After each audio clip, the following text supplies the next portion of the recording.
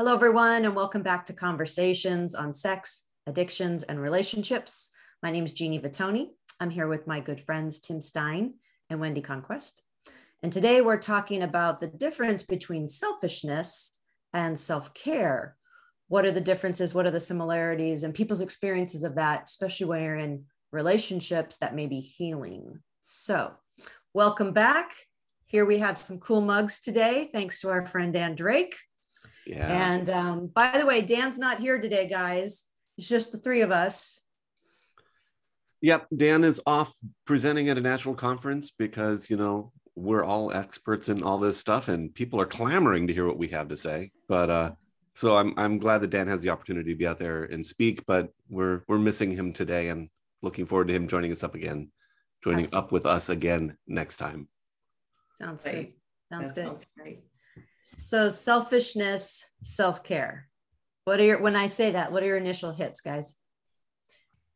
Well, I want to say that working with a lot of women, that there is, and I'll say men too, but I'm curious what the two of you think. But working with women a lot of women get the message early on that they are selfish. So as little girls and teenagers, they're being told that certain things that they're saying or doing are selfish. And so I get very curious, and I think that a lot of people have challenges with what legitimate self-care is. And so I know I've been working a lot with making that differentiation, or just getting a definition for what the difference is between selfishness and self-care.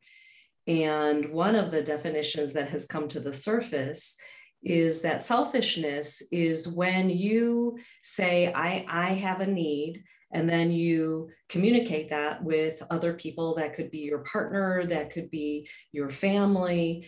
And the other person says, well, I hear you, and I think this is how we can collaborate around that, or how we can figure out a way to get your need met, but, under these circumstances. And then the person says, well, you know what? Yeah, thanks, but no thanks. I'm going to do this anyway. I'm not taking what you say into consideration, really. And, so there's a phrase for that, and it's a unilateral decision. One person is making the choice and the decision, rather than be in consultation or communication with other people. So that was one definition that came up for selfishness. As you're making the definition of selfishness, I'm thinking we really need to define self-care, because this is a term that's very much out there. And I think there's a couple different kinds of self-care. I think you have what are activities that are restorative for you, calming and soothing. And so people think of, going for the long walks and that kind of a thing. But there's also the restorative, soulful piece to me, which is doing activities that bring you joy, being with people who bring you joy. So it's like an emotional, happy joy recharge versus the relaxation piece. And I think both are self-care. So like the definition of selfishness, let's make sure we have common language about what we're talking about. Do you guys have any different definitions of self-care besides those two? It could be spiritual as well. You said the soulful piece, which are things that are joyful and active. So I think of things that bring people joy. It could be gardening. It could be playing badminton, or even I'm thinking meeting friends for tea, or talking, just talking and communication, or sharing a meal. But I get curious about the spiritual piece. So how does somebody get in touch with that authentic self? So if we're talking about that we're born into the world with authenticity, and then through wounding, a false self's created, and then we're acting and reacting off of that. How do we get back to, who am I? Who am I really? Who am I authentically? And so I think that that's Does that mean meditation? Does that mean reading some sort of inspirational or spiritual material? Is that journaling? Okay. Is that just staring at the clouds and watching the clouds go by? So, I'm really glad we're having this conversation, because as we're all working with addiction and healing relationships, both, it's a piece, because I see addiction as ramped up intensity, not being able to tolerate difficult or challenging emotions. And so I'm really enjoying what we're talking about. I think it's important. As I'm thinking about this topic, what comes to mind for me is this distinction doesn't matter if it's just me. If I'm just trying to manage my own self-care, whether that's because I'm in recovery, whether that's because I'm overcoming depression or managing anxiety, or whether it is me moving on independently in a relation from a relationship. If it's just me, whatever it is I'm doing to take care of myself, to feel grounded, whether that is things that I add into my life or things that I subtract from my life, but so that I can manage, I can function, I can be present, I can sort of, be my best self at that moment, doesn't really matter whether it's coming from a place of being selfish or whether it's coming from a place of pure self-care. Where I think this question really gets, where it comes to the forefront is when I'm in relationship with other people. And when the choices that I'm making around my self-care impact some other people, whether that's because I'm asking them to do things with me, or I'm choosing not to participate in activities with them, or I'm weighting what I want to do more heavily than what they're requesting of me. And so for me, when I think about that, it's a tricky balance of, okay, from a work perspective, I know that there's a part of me that just wants to work with everybody who contacts me and says, I'd like to come in, I need some help, come into my office. I also know that when I have my schedule over full, that after 2 or 3 weeks, I'm not functioning well. I'm not as empathetic as I could be. And the work that I'm doing with my clients isn't the quality that I expect it to be. And so is it selfish of me to tell clients, no, I technically have space in my schedule, but I'm not going to take a new client on. I'm not going to work with you. Or is it self-care? And, some people might feel like it's selfish because they really want to work with me and I'm not giving them what they want. I might look at that and say, it's really self-care because I'm not going to be doing good work if I overstretch myself, even though I'm not giving you what you're requesting. So let me jump in here, because what I hear you talking about is like another type of self-care, or another side, another piece of it. And you're talking about setting the boundaries. Mm-hmm. Setting boundaries for myself is one way I keep myself in balance. And that is part of my self-care routine or my self-care needs, so that I'm balanced in all areas of my life. And so me setting boundaries is, in this example of yours, a self-care behavior. Yeah. Okay. So this is why I feel like this whole idea of self-care, it's a term that's out there. People are talking about it, and a whole lot of people don't know what it means, because actually it means so many things. Yes. It means so many things. And that's separate from the selfish or indulgent kind of conversation. But I totally hear what Tim, you're saying is like, if it's just me, myself, and I, then there's no selfishness. But when I interact with someone else, then I have to, how do I have this in relationship? It's very different. Yeah. What does that balance look like that in that moment? Yeah, but I really thanks for showing that other part of self-care, which is boundary setting. Mm-hmm. Wendy? Right. And so it's really interesting because so we say boundaries are really good. I love the fact that we all start getting a little interested in this, like, okay, yeah, ideas in my head. All right, go for it. Yeah, so this piece around boundaries, and I'm thinking that both of you, like I do, talk to clients about boundaries a lot, and I get the reaction of, I have no idea what a boundary is. I have no idea what you're talking about, and so tell me what that means. Tell me how to do that. And I feel really guilty when I say to somebody, I can do this, or I can't do this, or I want to do this. So what does a boundary mean? And I don't know if we do a whole podcast on that. Is a whole other that's a whole podcast all on its own. Yeah. But I will say that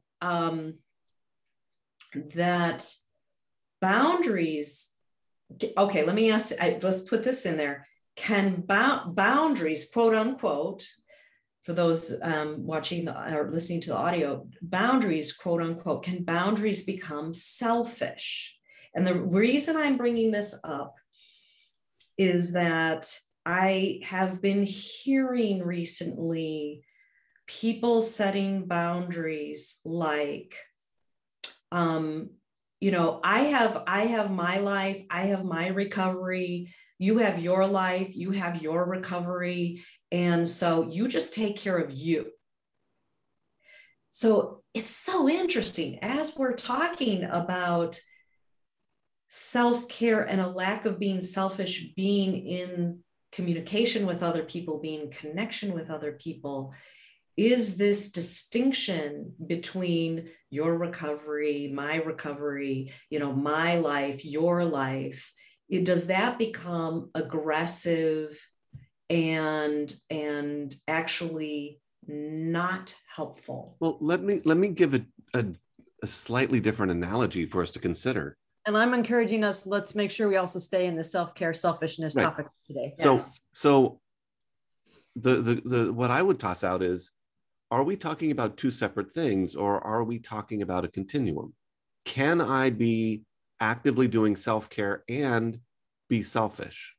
Can being selfish in the self-care that I do be appropriate, even though it's selfish and it may not be weighing other people's needs equal to my own? I love that, because I'm always telling clients, like, why is it all or nothing? Where's the third option, the fourth option, the fifth option in the middle? So this is very interesting of, can I be, well, and then in my level of healthiness, would it be healthy to practice self-care and others be uncomfortable or put out or not being provided for if one is doing self-care? So I don't know. I feel like that's kind of murky. Yeah. I think, I just want to just add in here, right? So how do we know, is a part of self-care knowing when we're doing too much? So what Tim was saying of, if I just see every single client, and I just load my week up with, working 6 days a week, that's now that's going to push somebody over the edge sooner or later. Mm-hmm. And so how do we know where the tolerance is? How do we know when we're doing self-care or falling out? And I'm just going to add a little thing. Sometimes when people aren't practicing self-care, they feel like the other people around them are being selfish. When someone is not practicing self-care, they feel like the others are being selfish. Uh-huh. That makes sense to me. Reactive, they're more irritable. So for example, if somebody is overworking, and then they're overworking, they're over providing, and then they turn to the other people are like, okay, you want to do this stuff, go ahead and do it. I'm doing my thing. And then all of a sudden the person that's overextending says, well, what have you done this week? Did you clean the house? Did you take care of the kids? Did you water the plants? And they're like, no, because you're doing it all. And they're like, that's right, I'm doing it all. And I'm really upset about that. But they haven't set the boundaries for themselves. Yeah. Okay. And the other I think the another way that shows up is like I'm making sure that I do self-care. So I'm taking time to meditate. I'm taking time to make phone calls. I'm taking time to step away and really do the things I need to do to be grounded. And my partner might say, you're doing all this stuff and you're not involved with the family. You know, you every Wednesday night you're gone going to a meeting, and every Tuesday you're off doing therapy and you're never here. And, you know, and yet those might be very integral parts of self-care.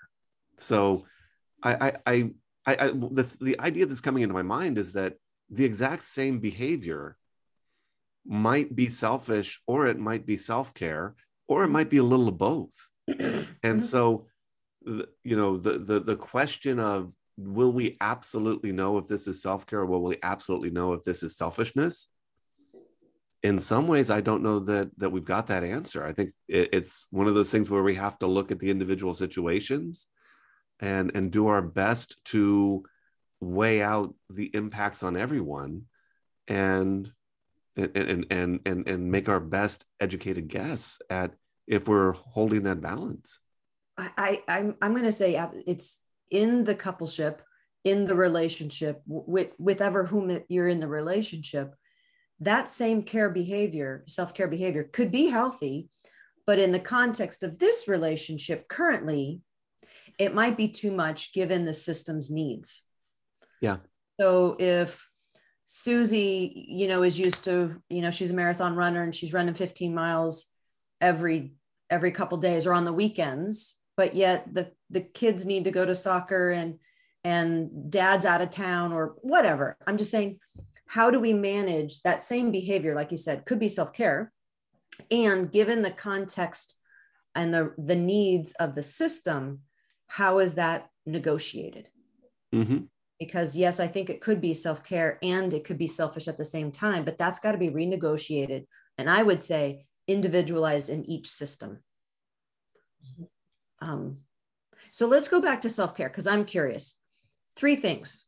What are 3 things that you all do for self-care? And are you talking about joy recharging, or are you talking about relaxation? Are you talking about groundedness? Like, give some examples to the world, and I'll share too.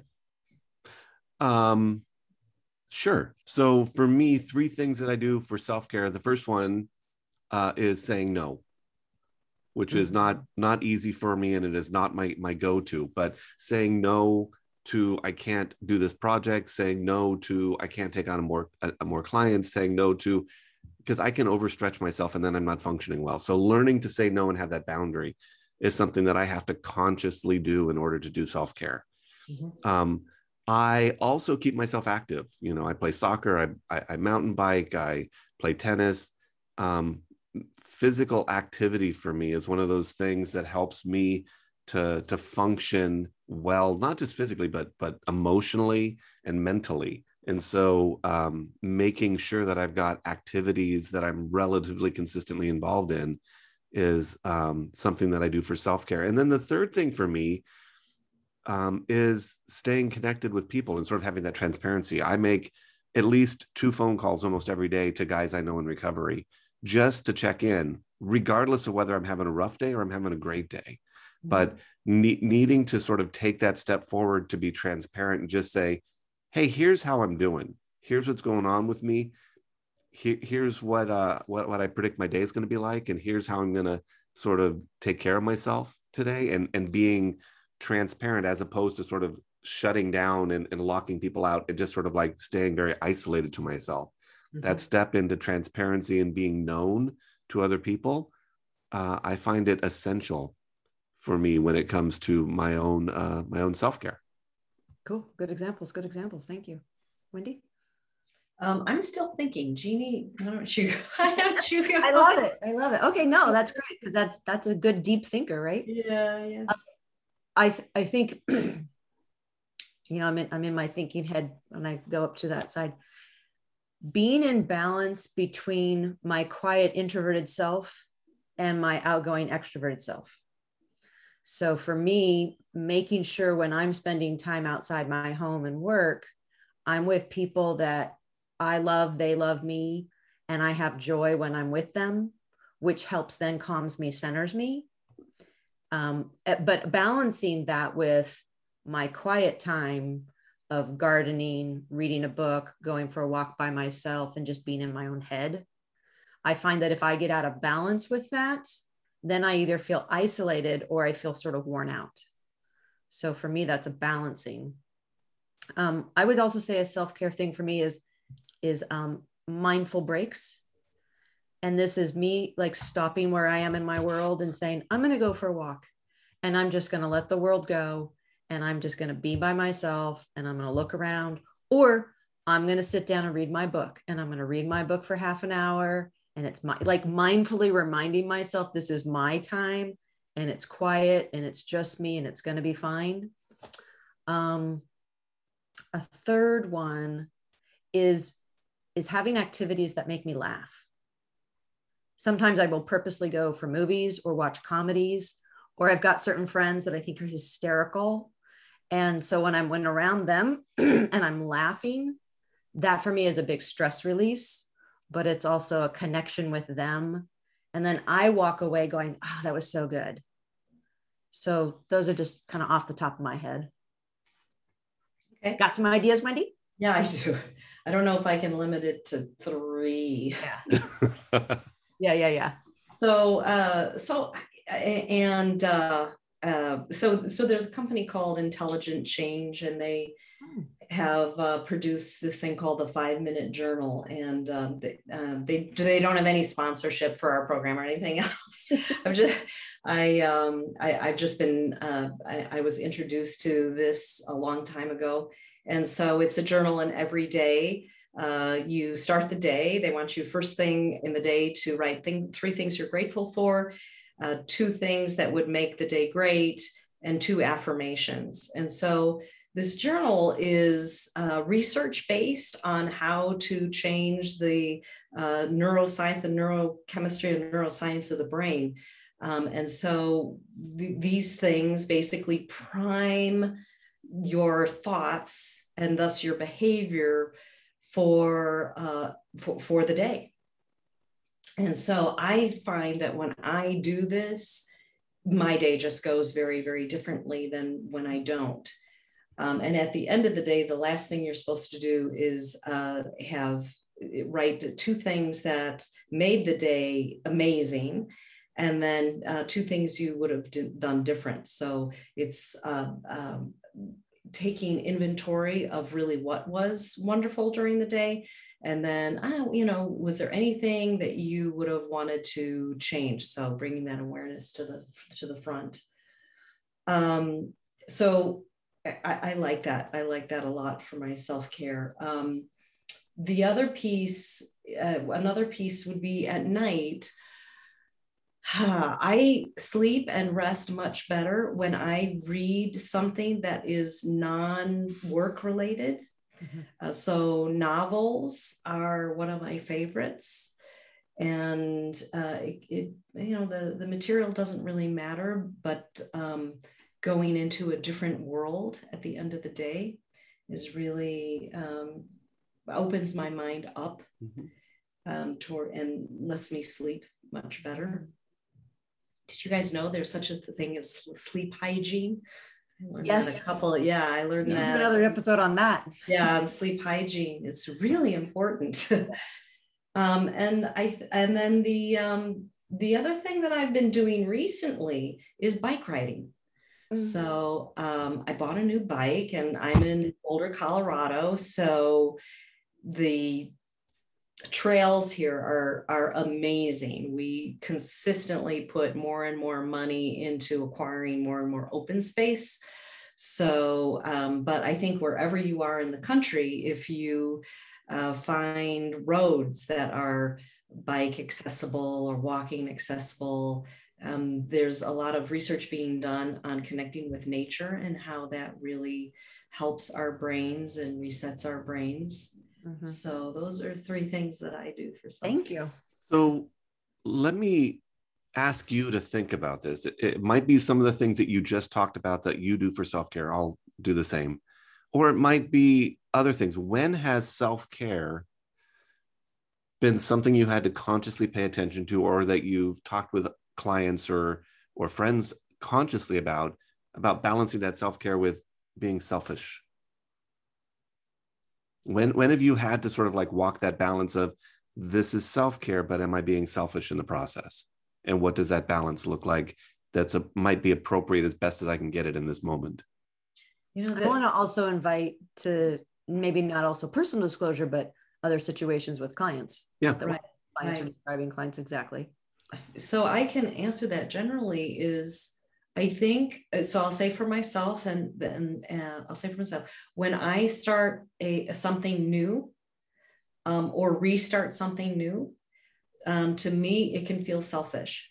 However, if it becomes routine, it's not selfish anymore. So if I am going bike riding every single, Thursday evening or Thursday afternoon, and that just is part of my routine and everybody knows about it, it doesn't feel selfish.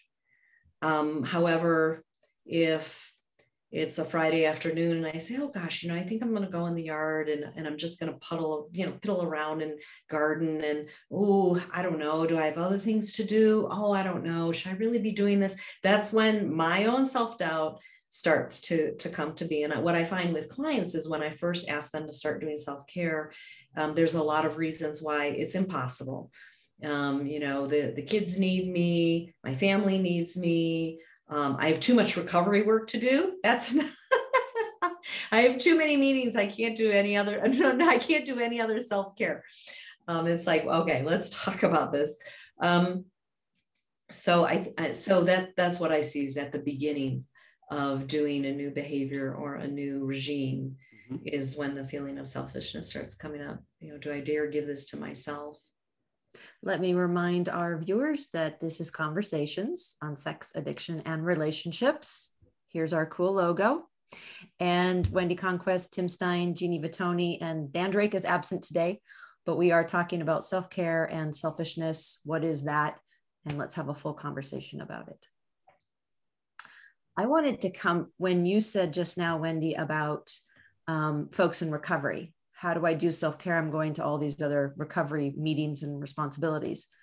I went in my mind to the partner of the person in recovery. Wait a second. He, she who's in recovery, I'm back here at the homestead managing all the stuff that person is not able to help with because their recovery is being prioritized, which I get and I want. And yet I'm doing double duty over here. And I need some self-care. So now we've just entered into a whole relational, selfish self-care, what's needed for recovery or healing. And for folks not in recovery, sometimes still one person will get very involved in an activity and the other person like, wait a second, how come I'm left holding all the bags? Kind of a piece. So again, I think that goes back to that negotiation in the system. Yeah, I like that negotiation, because sometimes it might be that I am just taking up all the time and I'm not willing to give back. And it really is, while I'm doing stuff for self-care, I'm becoming a vacuum and I'm not allowing there to be space for the other person. And sometimes it might be I'm stepping into self-care and my partner doesn't like it, but they're up. But what they're unhappy about is that they haven't been willing to, or they're afraid to step in to create their own dynamics. Like I think about a couple that I know where he was starting to step out and be more active and sort of like get into self-care and sort of figuring out what that looks like. And he shared with me a conversation he had with his wife where she was rather frustrated with him. And he said to her, look, take a night for yourself and go do something, figure out what you want to do and go do it. And it really was a challenge for her of what did she want to do? She wasn't at a point in her life where she had that. And so figuring out what she wanted to do, and then him encouraging her and taking up the slack so that she could step out and take an evening and go find what her self-care was out there. And so her frustration with him sort of stepping in and doing things was really more a lack of her stepping out. And so sometimes there's a piece of, I really am being selfish. And sometimes there's a piece of, I'm resentful of you because you have something that I want, but I don't know how to get there. I think that absolutely can happen in relationships where one person is delving into this and then the other person's like, hey, wait a second. I think, depending on the history of the relationship, sometimes that hasn't been mutually encouraged. Yeah. And so this one-sidedness has continued where that person is now stepping out into self-care and other activities that are healthy. But the other partner's like, wait a second, I'm still not equal partner here. So I think it's a very important piece. What you're talking about, Tim, is the person who's saying, hey, how do I say this? Support the person who's sort of left behind or hasn't yet felt comfortable or doesn't know how to, or sort of hasn't been allowed by the system. Yeah. Hey, I want you to get that too. So supporting and re-shifting those dynamics to be equal parallel. I mean, equal distance, equal power is what I'm trying to say. So it's not just one stepping out. No, well, she won't, she's not stepping up. Well, hey, now let's make sure the power differential is changed. So both people are supporting each other and not, you're not doing good enough, or I'm doing too much and therefore I'm bad. So I'm curious what your answer is when you hear a partner say, the addict, my partner, they're totally selfish. It used to be that they were never home. They were working all the time. And now I know they were acting out left and right and God knows what. And they've just replaced that being gone with going to meetings and making phone calls and meeting with sponsors. And they're still never around. They're just completely selfish. It's just looking different now. Mm-hmm. What do you say to partners when they have that experience of, well, great, they're in recovery, but I'm still alone? Right. I just want to say that we work as clinicians, for those listening, we work a lot with what's called attachment styles. And so we'll do another podcast on that. But basically, this is how someone was raised and then how they are acting and reacting in their relationships. And one of the attachment styles is avoidant attachment, or fearful avoidant. And so this is for addicts, but this is also for people in the general public who had their knee-jerk reaction in relationship is to avoid or to pull away. So, and that can look like selfishness. So what I would say to the person that's experiencing that is, first of all, are you naming your own attachment style? Because avoidant attachment and anxious attachment seem to hook up sometimes. First of all, are you saying to the other person, this has come up recently too. Please use I statements instead of you. So I feel I'm experiencing that you're spending a lot of time away from the family. You're spending a lot of time doing other activities. I'm feeling abandoned. I'm feeling alone. I'm feeling sad. I'm feeling, right? So people can hear that kind of language so much better than if you were using you terminology. You're never home. You're never with me. You're a problem. People don't react very well to that. So that would be a first piece.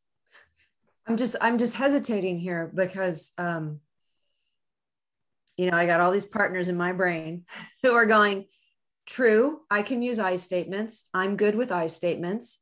And there are some facts. If one person is spending a lot of time at work, a lot of time in their own activities, a lot of time in their addiction, a lot of time in recovery, the other partner, especially when it's a family system and there are kids involved, the other partner is managing a lot. And so I'm attachment. I might feel abandoned and such. And sometimes I am, and I don't mean emotionally abandoned, but I am missing the in-person assistance in the managing of our family life. Mm-hmm. And so I'm back to negotiation of given your family system and the way your family works, what is what is workable for outside the family self-care time? Jeannie, I got to ask, because I'm following you and I'm in complete agreement. And I've heard people say, I've asked, I've demanded, I've done it all, Wendy. I've asked, I've threatened, I use my I statements. I've used my I statements. I've done everything, and they're still not helping. They're still not understanding. Or they will for a little while, but then they just go back doing to whatever they want and not really present with me or with the family. And I would say, okay, is that selfishness? Is that being egocentric? Is that in their own world? Because now, if so, like that's, except for the selfishness, now we're on another episode. Now we're talking about something different. Yeah. But and we're a little bit off topic here, a little also because we're talking about, well, how do I, as the partner, what can I do when my partner is acting in a selfish way? And I don't know there's much we can do other than, set our boundaries, say, this is what I expect, and be willing to follow through on consequences, when we're asking our partner to meet us differently in recovery. But there's that other side of it, which is that, addicts in recovery will often hear, you have to make your recovery the number one thing in your life, because if you're not sober, you are not going to really be able to be present and functioning at your work, in your relationship, as a husband or a wife, as a parent. And so there is an inherent push in many recovery communities that encourages the addict to be on the selfish side so that they can be present with other parts of their life.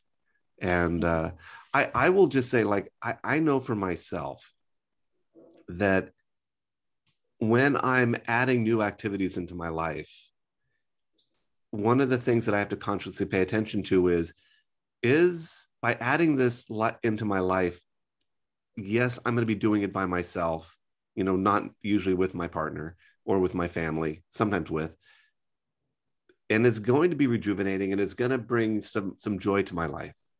Is it bringing joy to my life in a way where I'm being pulled away from my family, or is it bringing joy into my life where I'm being reinvigorated so that I can come back and spend time with my family in a more grounded and present way? And I'm still allowing there to be space in my life to go off and have a date night with my wife, to go off and do some fun things with my kids, to spend quality time with others.